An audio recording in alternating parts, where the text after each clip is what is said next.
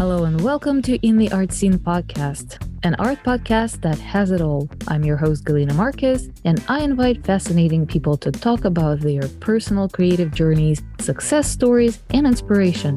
We talk about art business and marketing, how to find your creative voice, and all the new trends in the art world like NFT, AI, and such. Join me and my guest for today's conversation. Hello, everybody. Welcome back to In the Art Scene podcast. And I am having a textile artist with me today, which I believe we haven't had any textile artists on the show yet. So please welcome Susan Hensel from Minneapolis. She's got quite a career and her work is absolutely, I've never seen anything like that. It's textile plus sculpture plus, very abstract, very tactile. I really want to touch it. I don't know if it's allowed though, but It is allowed. Thank you for having me, Galina. I mean, as an artist, I know artists who are very white glove about it. Don't even, point your finger at it. Not me. As artists, we work with the materials all the time. That's right. Yes. So I do actually want people to touch. There have to be limitations. If there's 100 people in a room, no, maybe we don't want 100 people touching it tonight. Or one toddler. Or what, exactly. With chocolate on their fingers. Well, actually, I stand corrected. We did have a textile artist on the show very recently. So that will be a great juxtaposition of what you do to what we have heard on the show before. So please introduce yourself and describe your art to our listeners who can't see it right now. Okay, well, I am indeed Susan Hensel, who wound up in Minneapolis about 20 years ago after living 40 years in Michigan and growing up in the Finger Lakes of New York. So I've been sort of working my way northwest. I work for the last 10 or 15 years in digital textiles. And what that means is that I design for a computer-aided embroidery machine, and I stitch it out, and then I take that fabric that I have designed, and I turn it into things. Now, the things they are turned into are pre-planned, but never come out the way I planned them because it's art. But the process of digital embroidery really is simply that stuff you see on baseball caps, sweatshirts, monograms, on things. That's what it's mainly used for. And about, I want to say 10 years ago, but I don't know for sure, I was at the Minnesota State Fair, which is a huge undertaking. It's the size of a small town. And you become a Minnesotan kind of officially by going to the state fair. Just saying. So I was at the state fair as an interloper, and I went to the demonstration building where they show off Ginsu knives, vacuum, food preservation, all kinds of things, the new gizmos. And I rounded a corner and I saw a Donald Duck being stitched out on an embroidery machine. Mm-hmm. And it was a pretty large image, probably 10 inches. And nobody was attending the machine. And it was stitching away. And that isn't what really attracted me, although I loved the sound of it. It was the color of his shirt. It was the most amazing blue I've ever seen in my life. And I knew at that moment that I was in trouble because I needed to possess this ability. I didn't know quite what I was going to do with it, but I could just see the glimmers of something that was important. And so I tried like crazy to get a grant for the machine. I didn't succeed there. So I got a 5-year, same as cash loan for my first machine. And then I did get a grant for my first piece of software that was Mac native because I am a Mac person. And it was a lousy piece of software, but I fulfilled the grant. I made it. I got the show up on time, just barely, by the skin of my teeth, because it was hard to get the information I needed in order to do this. All of the training that they tell you that they will provide with these machines is about how to put the teddy bear on the baby's, onesie Uh-huh. or the logo on the baseball hat. And that isn't what I was doing. So I fulfilled my grant. I was able to begin to get original designs onto things, but I knew there was more. I knew there was more. And one of the things I gift myself with every year, because it is way cheaper than therapy, is a week to 2 weeks at a cabin at Lake Superior. Mm-hmm. And I'm in a big city, and I did not grow up in a big city. And I just need to get out of Dodge at least once a year. And being by big water, which you've got available without Yes. having to drive too horribly far. Yes. Always We're spoiled. Yeah, it just is what I need. And when I go there, I set it up as kind of a residency for myself. I have pets. You can't take your pets to your residency, but you can to this particular cabin. So I go with a small machine and my computer, which now is a PC for doing digitizing, and I make discoveries. And when I was there one year, I sort of set up an idea for myself that I just wanted to work with color and gradients with the stitching to see what would happen. And I began developing, some lovely flat colors, but then I started bending them.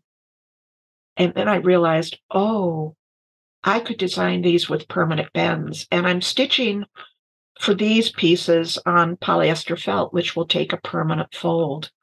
And so I brought what I know about origami and about book arts into it because I'm a well-known book artist. That's what's in collections all over the United States. And I started applying that. And as soon as you bend these things, the physics of color comes into play. And the embroidery thread acts almost like a cross between a prism and a lenticular lens. The thread is triangular of all things in cross section, so that when you have Donald Duck's blue, which was the most ultramarine blue I've ever seen, when you bend that, you begin to get various shades of that ultramarine blue from a single thread. And so I'm developing things with gradients of, say, blue and various pinks on a black or a purple felt. You get a huge chroma there when you begin to bend it. And so the work becomes kind of mesmerizing. And I took it out on the rocky beach and I took pictures of it. I went, wow, now I know where I'm going. And it was back to my sculptural roots for sure. So that's kind of what I do and how I got here. That's fascinating. So, and to me, it's fascinating twice because I am somewhat familiar with the commercial embroidery from my marketing days. And actually, Sure. 20 years ago, when I was just starting, I worked at the company who had this machines doing exactly that, patches and baseball hats and whatnot. And we had a designer who was a commercial designer by trade, but on his spare time, he was actually a tattoo artist. And it was interesting because he was playing with the software to digitize of all things icons. Yeah. Like Christian icons to make a patch. Oh my goodness, yes. Yes, with all the, the shades, the skin colors, the folds of the fabrics. It was just mind-boggling to me, and it is still mind-boggling. And to me, when you were talking about your process, my first light bulb was like, what the heck? She has a commercial embroidery machine. I do. And then looking even at your backdrop right now, I am like, this is an enormous amount of work on the computer to do what is behind you right now. This is absolutely fantastic. To one side, you look at all of those gradients there and the textures.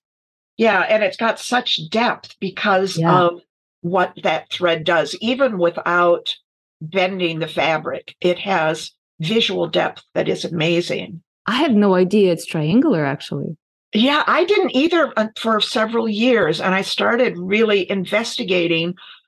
I mean, how thread is made. I mean, I know how thread is made. I actually am a hand spinner in my spare time because it's fun, you know. And so I know how cotton and wool threads are made, but I started investigating what happens with these polyester threads and why do they look so different, even from the old rayon threads that were used in embroidery. And I finally found the answer, and it is that it's basically a triangular cross section. They're called trilobal threads. So Wow. they have three parts. So obviously, even if it's not a perfect triangle, it's going to just scatter Yeah. light everywhere, Wow. which means you're going to get different, slightly different colors everywhere. It's And then, I fascinating. apply, I think it's called simultaneous contrast or something, but pointillism essentially. So you put different colors next to each other and your brain blends them in different ways. And so I'm working with that. But in terms of the time and the complexity, to me, I'm just drawing. The software is kind of like Photoshop and kind of like Adobe Illustrator. Mhm. And I'm pretty good at Photoshop. I understand the layers and drawing in layers. Illustrator still eludes me after this many years. It doesn't match my brain somehow. So it took me a while to get a grip on this. But once I realized I was just drawing with thread, and each stitch, no matter how complex the outcome is, it's two holes in a line. That's it. So we're drawing in straight lines anyways. And the program allows you to do fills of various kinds, rather like you can do in Photoshop. Mhm. And once I understood that, I went, oh, I can do this.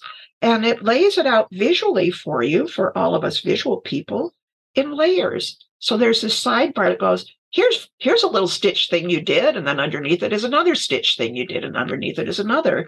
And you can move those around to see how it changes. That's amazing. So it's very intuitive in the end, and it's intuitive at the machine also, because I've been doing this art thing in general for more than 50 years. And so I'm at home with how my brain works in contact with materials and composition. So I don't often plan these things out in a big way like I did in my 20s. In my 20s, I drew everything to scale. I knew every step, what comes first, what comes second. Now it's like, whatever. I have a vague idea going in, and sometimes I'll stop the machine in the middle and just go, you're done. Because there's that intuitive process that can go on. Or you'll get to the end of a design and you'll go, ooh, needs some more. And I'll go back to the machine before I take it out, but back to the computer before I take it out of the machine, and I'll quick digitize it, a little area that I need to put in there. And I can put it in the machine, make sure it's in the right place, and I can stitch more. So it can be an extremely intuitive process. And that's kind of how I work. I mean, my drawing is intuitive, all of my sculptures, because I'm trained as a sculptor mainly. And, I don't really measure. I just build and make them work. And I compare sides and all that. And I work totally intuitively. With a ruler, of course I do, but within limits. Yeah. Well, So I like the idea of the intuitive ruler. And yeah. I have to apologize for labeling you at the beginning as a textile artist, because I see how much more goes into it. You're working digitally so much. And actually I have a question. How long Sure. does it take you to create a design? Because even buy the sculpture that is on your backdrop right now. And on your website, there are so many absolutely intricate sculptures that I discovered. They are all, it's not one piece. They're all consist of different little pieces of embroidery. So how long does it take you to create one sculpture or a design for one sculpture? Right. The design, in truth, is not that long, although I will tell you that when I'm digitizing, I lose time because it's one of the things that creatively sucks me in so far that I might start at 1 PM and suddenly go, what? It's 5? It's that kind of process for me, which does surprise me, but it suits me. So the designs themselves really only take, I would say, a few hours to a couple of days to perfect in the computer. And it's not all day. I work on multiple projects at once, for sure. And then the output will take much longer to come out just of the machine than it does to design it. My largest hoop is almost 4 feet wide. Wow. Yeah, and that takes, depending on how thick the design is, that will definitely take more than a day to stitch out. If I have a design or multiple designs in that hoop, it'll usually take a couple of days. And to complete something, because I am so intuitive, it can take months. The piece that you're looking at behind me, I had that wood piece for several years. It's, for those of you who can't see it, the piece is called Firmament, as looking up at the night sky, looking at the firmament. And the wood piece is an antique pipe mold that I found that's at a what sale. It is. That's what it is. That's gorgeous. Fascinating. It is. And I just picked it up because it was beautiful. I got 2 molds at that sale, which kind of started me down this route, but it took me several years to know what it was I was going to do with these things. And I almost gave this to a friend for Christmas, just the mold, because she coveted it. And all of a sudden I knew what to do with it. And I had it for at least 3 years. So I refinished it. I sanded it down. I painted the inside, and I made the piece that fits in the bottom of it. And that's just over a bunch of styrofoam. I put the mold down on a piece of paper to make a template. Mm-hmm. So I didn't have to measure that. I just drew around the mold. And then I drew my template, and I was able from that to make my design. And I just made sure I left lots of extra fabric on the side to wrap around whatever I wound up wrapping around, which wound up being several layers of styrofoam. And that fit. And I was like, okay, that's cool, but something's missing. And then I went to a box. I have many boxes of things that didn't work or were experiments that I wanted to hold on to. And I also don't want to throw this stuff in the landfill. It's going to take generations to break down. Yeah, nylon. So I try to use up absolutely everything and donate what I can't use to schools and things. And I found one of these little diamond shapes that is filling in the depression where the pipe would have been formed. Mm-hmm. And they're sort of star-shaped, but what they are just little 4-inch squares with folds.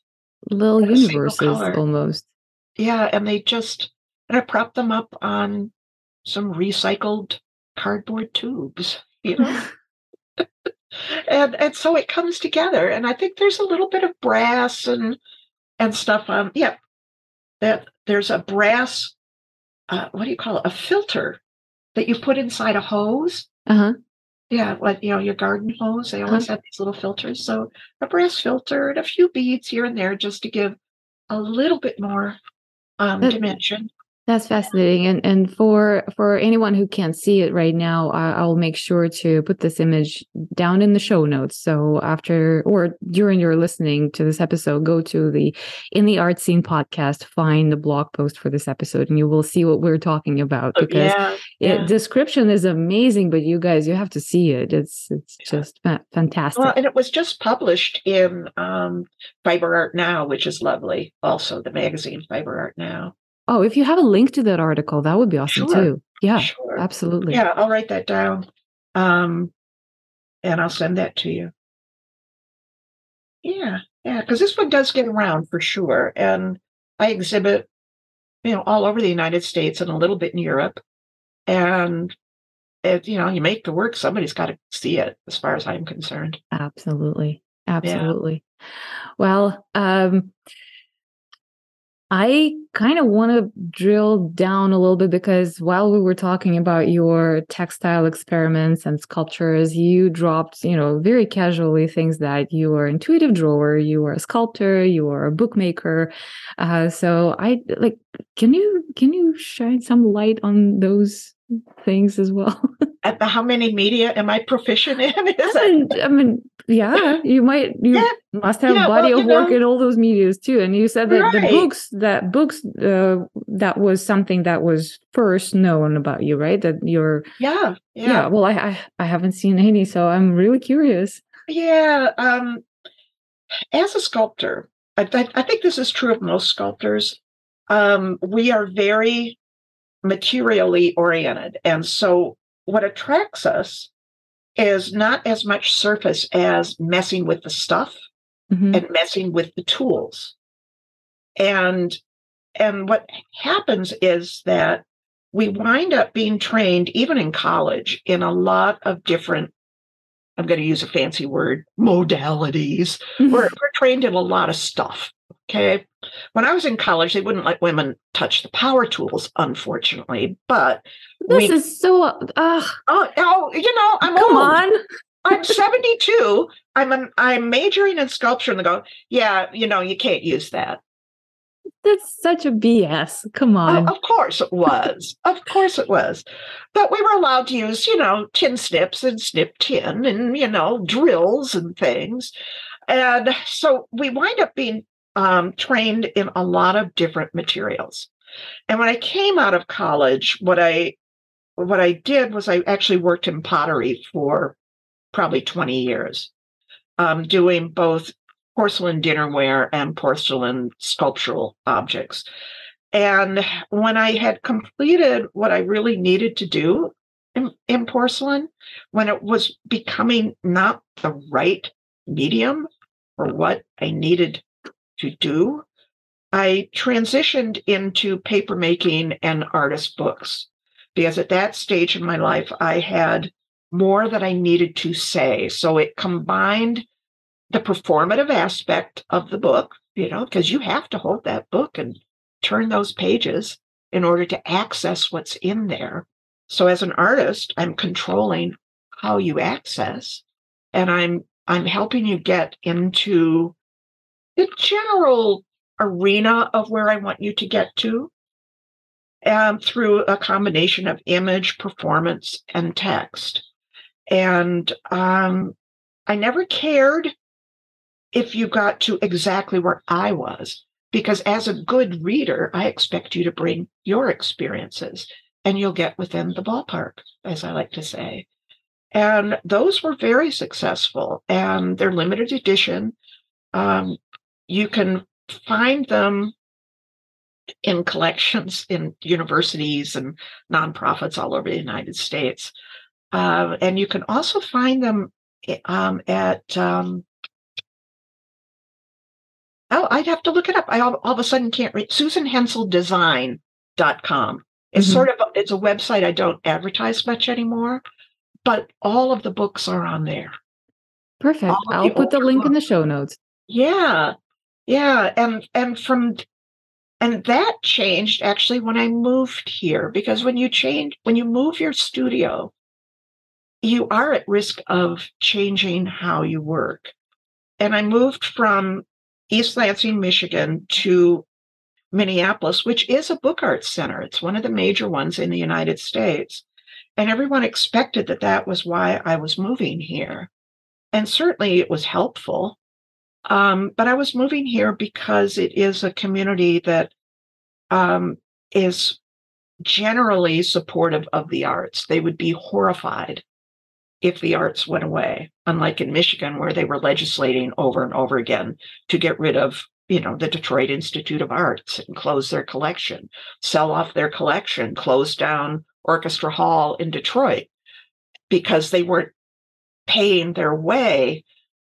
And here, while things will be cut back when there are problems, they're never eliminated because there would be such an uproar. So I needed to live where what I value is valued by the community. And so I moved here for that. And I opened a gallery here, a bricks and mortar gallery, in order to continue my gallery work that I had started in Michigan, and also to get to know more people. I knew 2 people here when I moved here. So I needed to get inserted in the community. And for about 9 years, I ran a gallery that was devoted to the narrative in artwork and to challenging work. So I didn't shy away from the political. In fact, I moved here in an election year, so it was great. One of the first shows was on electoral politics.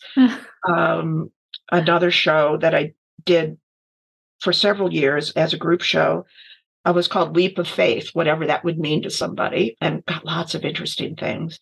And I continued for many years Reader's Art, which I ran for 10 years, starting in Michigan. And then I handed it off to the Minnesota Center for Book Arts when I closed down the bricks and mortar part of the gallery. And I think they've let it go now, but that was a national, international call for art for many years. And before the pandemic, so I would say it could be almost 9 years ago, I shut down the bricks and mortar part of the gallery because I really needed to be back in the studio more. And I shared space, with the gallery. And I loved every moment of running the gallery. And I got my people, that next leg up. That's what I'm good at, is getting people the chinks on their resume, helping them promote themselves, getting their names known. And I loved it, but I couldn't do that and my work as well. And I loved my work that much more. And so I returned to full-time studio practice instead of trying to sneak it in the corners of when I could work. And then with the pandemic, I reopened the gallery, but as an online space. And so the gallery, Susan Hensel Gallery.com, is also on Artsy, and that's its primary space, is on artsy.net. And I represent 5 or 6 Midwest artists because there's lots of great artwork here that just doesn't get seen on either coast because we're in the middle of the country. And so I promote that. And now it's artists who have a particular focus on materiality. So I've got sculptors, printmakers who do handwork, hand stitching. I've got, that's Ingrid Restemeyer. She's got lovely work. I think it's on the front page of your gallery website right now. She's the show that's up now. Her show's up extra long because in February I broke my leg. Oh and no! I am not yet totally mobile. So instead of having a 2-month show, she's having something like a 4-month show. Oh. That's fine. I've got the next person up is a fiber artist, Nina Martine Robinson, who does a variety of fiber works in 3 dimensions. And then comes Daphne Coop, who is a wood artist who uses all reclaimed wood and glass, and she carves it and paints it and makes objects for the wall. And she's out traveling the country this year, going to various art fairs, beyond the art festival we do in our backyards, the next level up, to see where she belongs.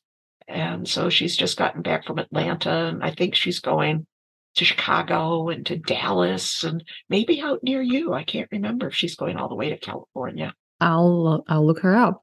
Yeah, do. She's got lovely work. lovely work. So, and Kim Matthews, who's a sculptor. So that's our group right now.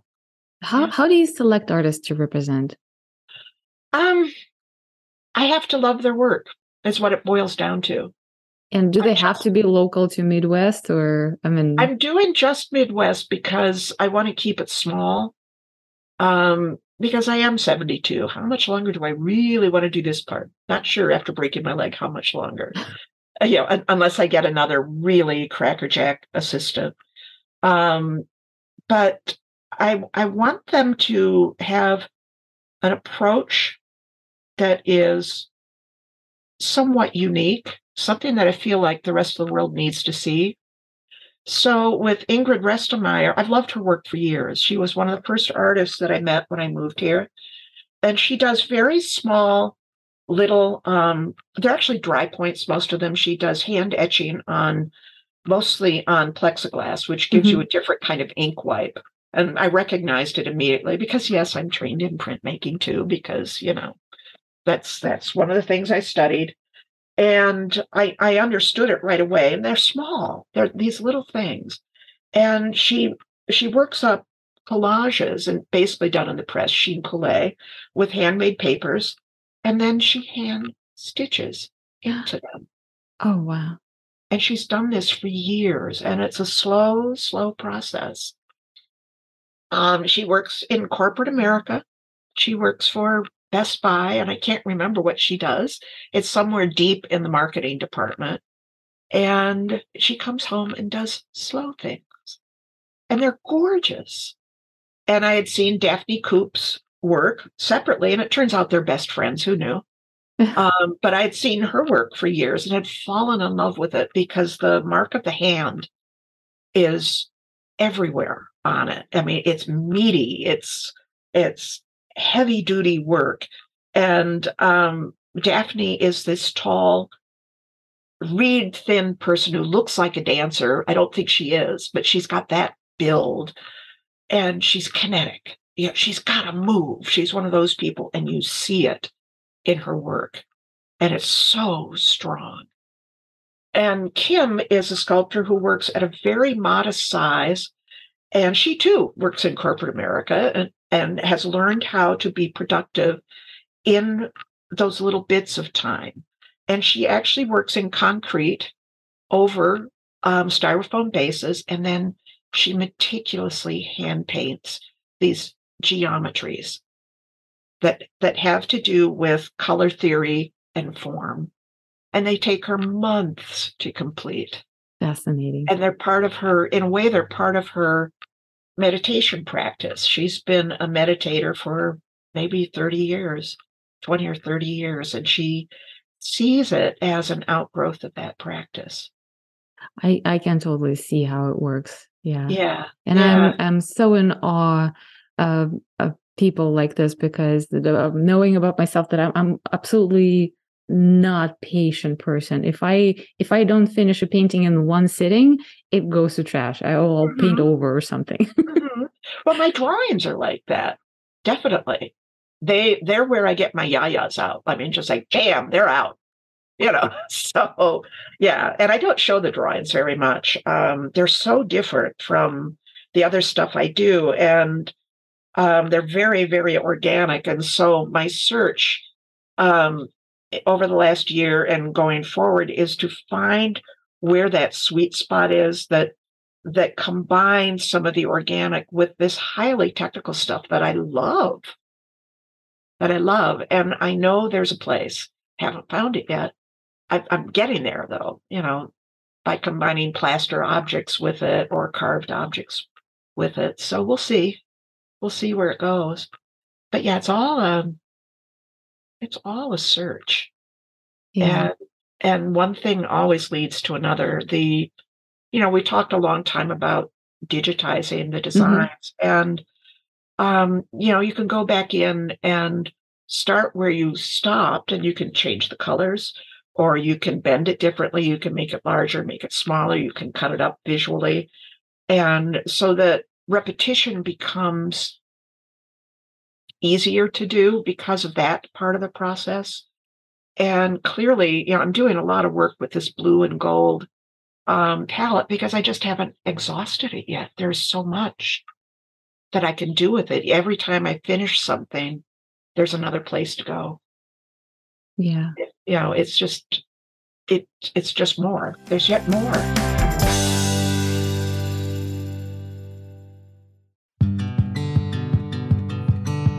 Hey, In the Arts Scene listeners. I just wanted to say a quick thank you for all the support you've given me in the past year. It means more than you know. Every donation through Buy Me a Coffee and every purchase of swag helps me keep up with the production and put out a new episode every week. And I certainly appreciate if you will keep doing it. But I also feel that if you like the show this much, you deserve a little more than just a thank you. This is why I launched a Patreon page.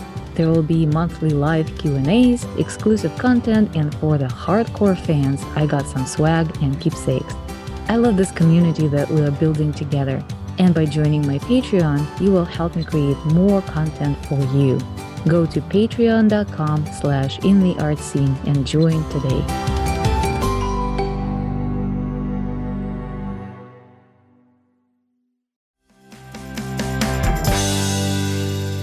We talked a lot about your experiments and discoveries and your background in sculpture, but when and how? What was that moment when you first decided that you were going to make a sculpture out of your stitchings? I knew that actually when I saw that Donald Duck. So my grant actually for the software, my outcome was an installation that had the embroidery as part of it. I developed, it was a little complicated. It was called Wearing My Age. And I developed a uniform of a jacket, a dress, and a petticoat that a woman might wear to work at one of the 4 decades of a work life, because it's approximately 40 years or so for us. And they were identical except for what they said on them. So the jacket had kind of the public face. And I did a national survey of people, asking them what they wore to work, what it meant to them. Were they required to wear a uniform? How did it make them feel? How were they treated at work? Those kinds of things. And so the outside would say things like, I'm the smartest person at the table, who's never listened to. And on the dress, it got just a little bit more personal. It might say things down at the bottom. I made these circular, kind of Ouroboros kind of images that had text that said things like, I really feel much more pretty, much more beautiful when I wear my good underwear to work, or weird things. And then on the petticoat, which was bright red, it was really personal. And sometimes it was very angry under there, like, you never listened to me, And everything was indigo dyed, and the petticoat was scarlet. Wow. And I developed the dresses, and they hung from the ceiling. And they had leggings under them that matched, and they hung over platforms. And through the leg of each of them was a very thick red rope, because these were women's stories. And the platforms had a lot of the text on them that I'd gotten from the survey. I mean, there were funny ones, like about aprons, for instance. So there were people who worked in the cafeteria at a nearby high school answered the survey. And I'm not sure how it got there, but somebody saw it and shared it. And they said, as soon as I put on my apron and go to work in the cafeteria, I'm the stupidest person on the block and I have a PhD. Wow. And for somebody else, it was, as soon as I put on my apron and walk in the studio, I'm in control. And that was a potter. And she also said, but when I take it off and I have to talk with people in a sales environment or at an opening, I feel really stupid. And then chefs would write about putting on their chef coats. I feel in control when I put on my chef coat. But when I take it off, I'm a nobody. It was fascinating. Just these quotidian things, these daily things that have meaning that we don't think about. Yeah, it's When I put on really an apron, I know, oh God, you're going to make a really big mess and you have on your good clothes. Oh, so yeah. So I thought of it as clothing as a broadcast medium because we dress to communicate on some level. And that is true. Yes. yeah, we really do. And so what are we broadcasting when we dress? And I decided to ask people. And so there they were hanging from the ceiling. And I dressed in one of them for the opening and stood on the platform. So Oh my God, I need to see a photo of that. it's somewhere hidden on the website. Look under the installations part. Okay. Yeah. Yeah. Yeah. Do I've you done mind? a Do you lot of mind if I? installation. Do you mind if I put it in the show notes? Oh, no, go right ahead. Awesome. It's where the embroidery started. And I broke more needles, wasted more materials than you could even imagine. But I got through it. Because I knew nothing about this machine embroidery when I started. I just knew its potential. I just knew its potential. How many machines do you own now? I own 3. 3. Yeah, I have a single needle, which is that first machine, Mm-hmm. and it's kind of a lousy machine, really. It's always been a bit of a lemon, but it is the one I take up to the cottage with me to try things out. Then I graduated to a wonderful 10 needle machine, which I still use really a lot, and it will make things up to about 10 inches wide. That's its maximum size. And the advantage to 10 needles, 15 needles, whatever, is that you don't have to keep threading the needle. Each one of those needles does one color. And each of those needles, because the machines are scary looking, they got all these dials and things on them. They just look horrifying.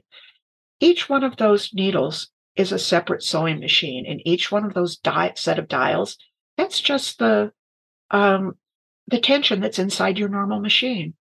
That's what's going on behind the plastic of your normal sewing machine. So once I knew that, I wasn't as scared. And so I began to learn how to do that. And when you make the design, you're telling it to stitch this part red. And then the next one you might be saying stitch this part blue, and the machine reads that. And so it cuts off the red, goes over to the blue, and stitches the blue. So it just switches from one needle to another. Yeah, just one at a time. And then my commercial machine is a 15 needle machine, and I don't care that it's 15. It's that it has a hoop that's almost 4 feet wide and 22 inches tall. So I can do big things. And I always work in parts. I work in modules. And I think I always have, even in college I did. It's a great way for someone who isn't even 5 feet tall to upsize things. And it also gives you toys to play with. I got more of them. Oh, good. What if I had 100? Those are the things that go through my mind. Yeah. Oh, that is so cool. What if I had a bunch of them? What if I stapled them all up on the wall? What would it look like? Oh my gosh. I get so excited. Yeah. So, amazing. Fascinating. So, what are you working on right now or planning on? It's more what am I planning on? Because I'm still between a wheelchair and a walker with this broken leg. I'm so sorry. Oh, well. Yeah, those things take a little while to heal. Yeah. They do. Yeah, I broke it in 2 places, so it takes a while. Ooh. Yeah, so I'm 8 weeks out. I'm walking, but not well, I am working on a large piece that it's a bunch of layered circular forms, and they're accordion folded. Mm-hmm. And they're done in layers so that I have the largest circle is about 36 inches across. And then you kind of come in, and they can be layered up on the wall to make a really good corporate artwork. And I would like to fill a wall. And I have 3 modules more or less done, but I fell just before I made the armatures. So that's going to have to come when I can stand up at the table saw or whatever. And I've got another piece in process that I had just ordered the wood for. I ordered in maple. A lot of my multimedia work with wood has been with mahogany. But this piece is in some paler colors. It's pinks and greens and blue. And I felt it really needed a maple piece to affix them to. And it's fan objects. And it will be part of probably the Wayfinding series or the start of a new one. I'm not sure. I'm not sure. But those are in process. And then there are a few other things sitting on the table that I'm just playing with to see what they need to be. But while I'm confined to mostly sitting, yeah, I'm drawing and I'm making accordion books that eventually I will put covers on when I can stand up and cut the covers. So it'll come. It'll come. But before that, I'll probably do my taxes, you know? That's Yes. Yeah, because I had to do whatever you call that, a delay on that. I had to call the tax preparer the day after I fell, saying, "Oh, Mark." For everyone who's listening, we're recording on April 12th, so Susan really needs to hurry. Taxes. No, they won't. I have an official delay. I have to, but right. Yeah. So your process, let alone the creativity, the process of working and stitching and digitizing, is so unique. Mm-hmm. I don't know anyone else doing it. That's what I was going to say. I don't think anyone else is doing anything quite like that. So my question is, are you teaching or planning to teach this process to other artists? Not really. At this stage, I don't mind sharing it, frankly, but I don't want to teach right now. I do mentor one-on-one, and that's more my speed right now. And the people I'm mentoring a photographer who wants to figure out her next steps in terms of exhibiting her work. She's a fairly recent MFA graduate and wants to know more about how the market works and where she should be looking and how to look for it and how to judge. And I'm working with a fiber artist whose goals are really just to have a couple of good shows a year in the area. But for her, because she's got limited time to work, she's got a very complicated life, how to look at things as bodies of work and how to develop them. And it's okay to be all over the map as long as you're developing bodies of work eventually. Because your aesthetic still comes through, and so that's what we're working on there.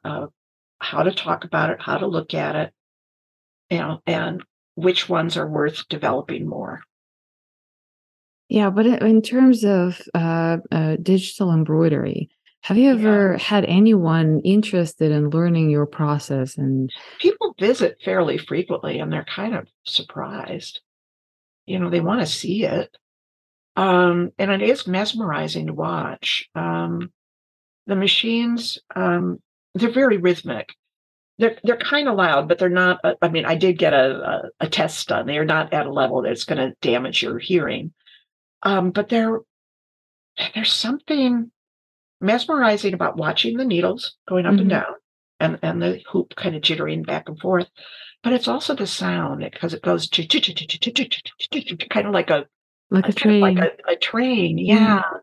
And so I find it very soothing. I've done a few open houses and on-site things where I've taken a machine and a computer and I've demonstrated and I've stitched out and people can go home with things. But I don't know, nobody's asked. And the way I teach, which probably won't surprise you after talking to me this long, is very intense. I put everything into it. And then I'm exhausted for a week afterwards. Because I feel very obligated to the people who pay me. I want them to get what they pay for, because I have been very angry at teachers who come in and just dial it in. It's just, no, I don't dial it in.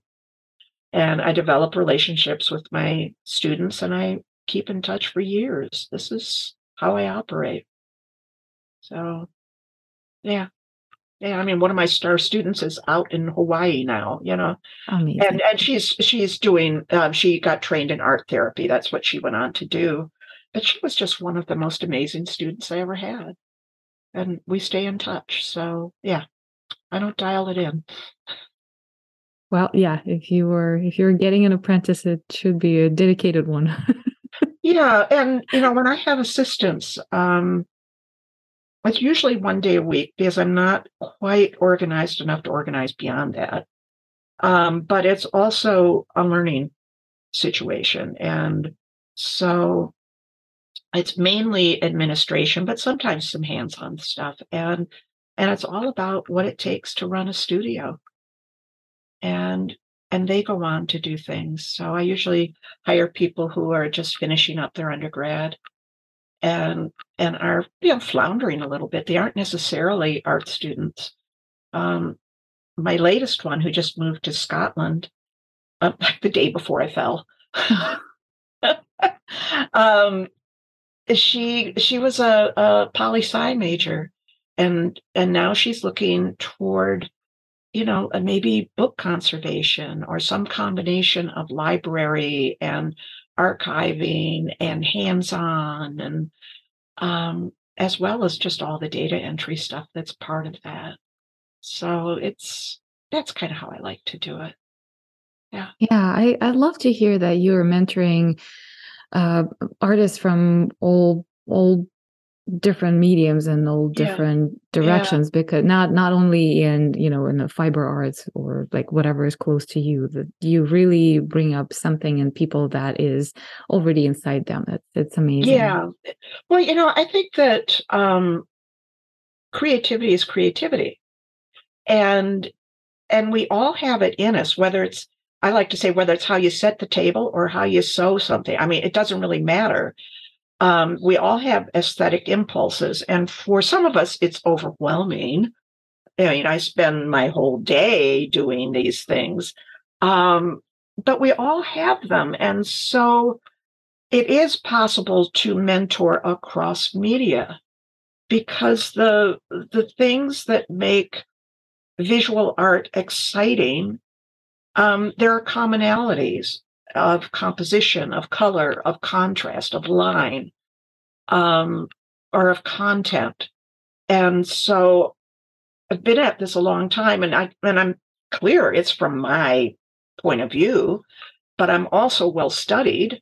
I study with Christie's, for crying out loud, about once a year just to get more information about the art market. And I can tell you if it's being done, and where I can tell you on some level where to look for your fit, which is why I feel comfortable working with this photographer. And she's crossing over with installation and textiles, but also with just some handheld things. She's done some Viewmasters that are wonderful. So, so she's got the potential, and she just, I've worked with people who are working on grants, and for your listeners, almost all artists, even the ones that you've heard of, have day jobs. That's normal. So don't beat yourself up. So it's how to do your art, even though you got all these obligations outside of the studio. And so with people who've gotten grants, it's been just how to fulfill. Yes, I know you have a day job. Who doesn't? I don't. I'm 72. Yay. But, it's normal to have a day job. So how are you going to get this done? Well, you're going to stop off at the studio on the way home from work every single day. And if all you do that day is sit there and look at your stuff and go, oh God, but at least you've been there. And eventually you establish the habit. I think this is a precious advice for everybody who's listening. Yeah. Well, and we tend to beat ourselves up, oh, but I have to have a day job. Yeah, of course you do. A lot of the people in the Venice Biennale have day jobs. Trust me. They do. And the other thing to keep in mind, and it's not that I've cracked the nut yet, but all the East Coast and they're all on the West Coast now too. galleries say they don't look at portfolios. Okay, they don't look at portfolios. But the reality is they always need new art and they need new artists. So our job is to figure out how to crack that nut, because there are wonderful artists everywhere and they need us. So we aren't just supplicants. We are fulfilling a need, and they just don't know it yet. But that's the reality. They have to keep on bringing on the new, right? Yes, that's true. Yes. Yeah. So. Oh, Susan, this is fantastic conversation. We are at the top of you. the hour, and I'm so grateful for you to coming on the show and sharing your journey, your art. This fascinating information about your process. It's just like my gears are spinning right now. Like my. Well, I absolutely love. I've seen those. Yeah, I've seen those machines, but I've only seen them in the commercial application. I was like, oh my god! Just think. I mean, you're a painter. Think about that color, right? Yeah. I know the color of those threads is astonishing. Yeah. And I never thought of myself as a colorist until this happened. So I feel like it happened to me, right? It was a cataclysm, a lovely one, but it was like a cataclysm. Well, on that note, let's wish this kind of cataclysm to everyone who's listening. Yes. Because eventually it should happen to every artist. And this is when we discover something in us and our work. Thank you again so much for sharing so much information. And thank you for the work you do with your medium and for other artists. It's amazing. So thank you, and we'll see you again in the art scene. Thank you, Galina. Been a pleasure. And for everybody, go to the show notes, because I am absolutely linking everything that we were talking about in the show notes. And there will be some samples of Susan's work if you haven't seen this. I am just starting to put things on YouTube, so you may or may not find this video, but anyway, all the links and references and images will be in the show notes on intheartscene.com. It has been another episode of In the Art Scene podcast. If you liked today's conversation, please give us a good review on Apple and go listen to other great stories. Check out our website intheartscene.com or follow us on Instagram at intheartscene for more content. If you are a creative and you want to share your story, shoot us a message from the website or DM us on Instagram. Look forward to seeing you next time in the Art Scene.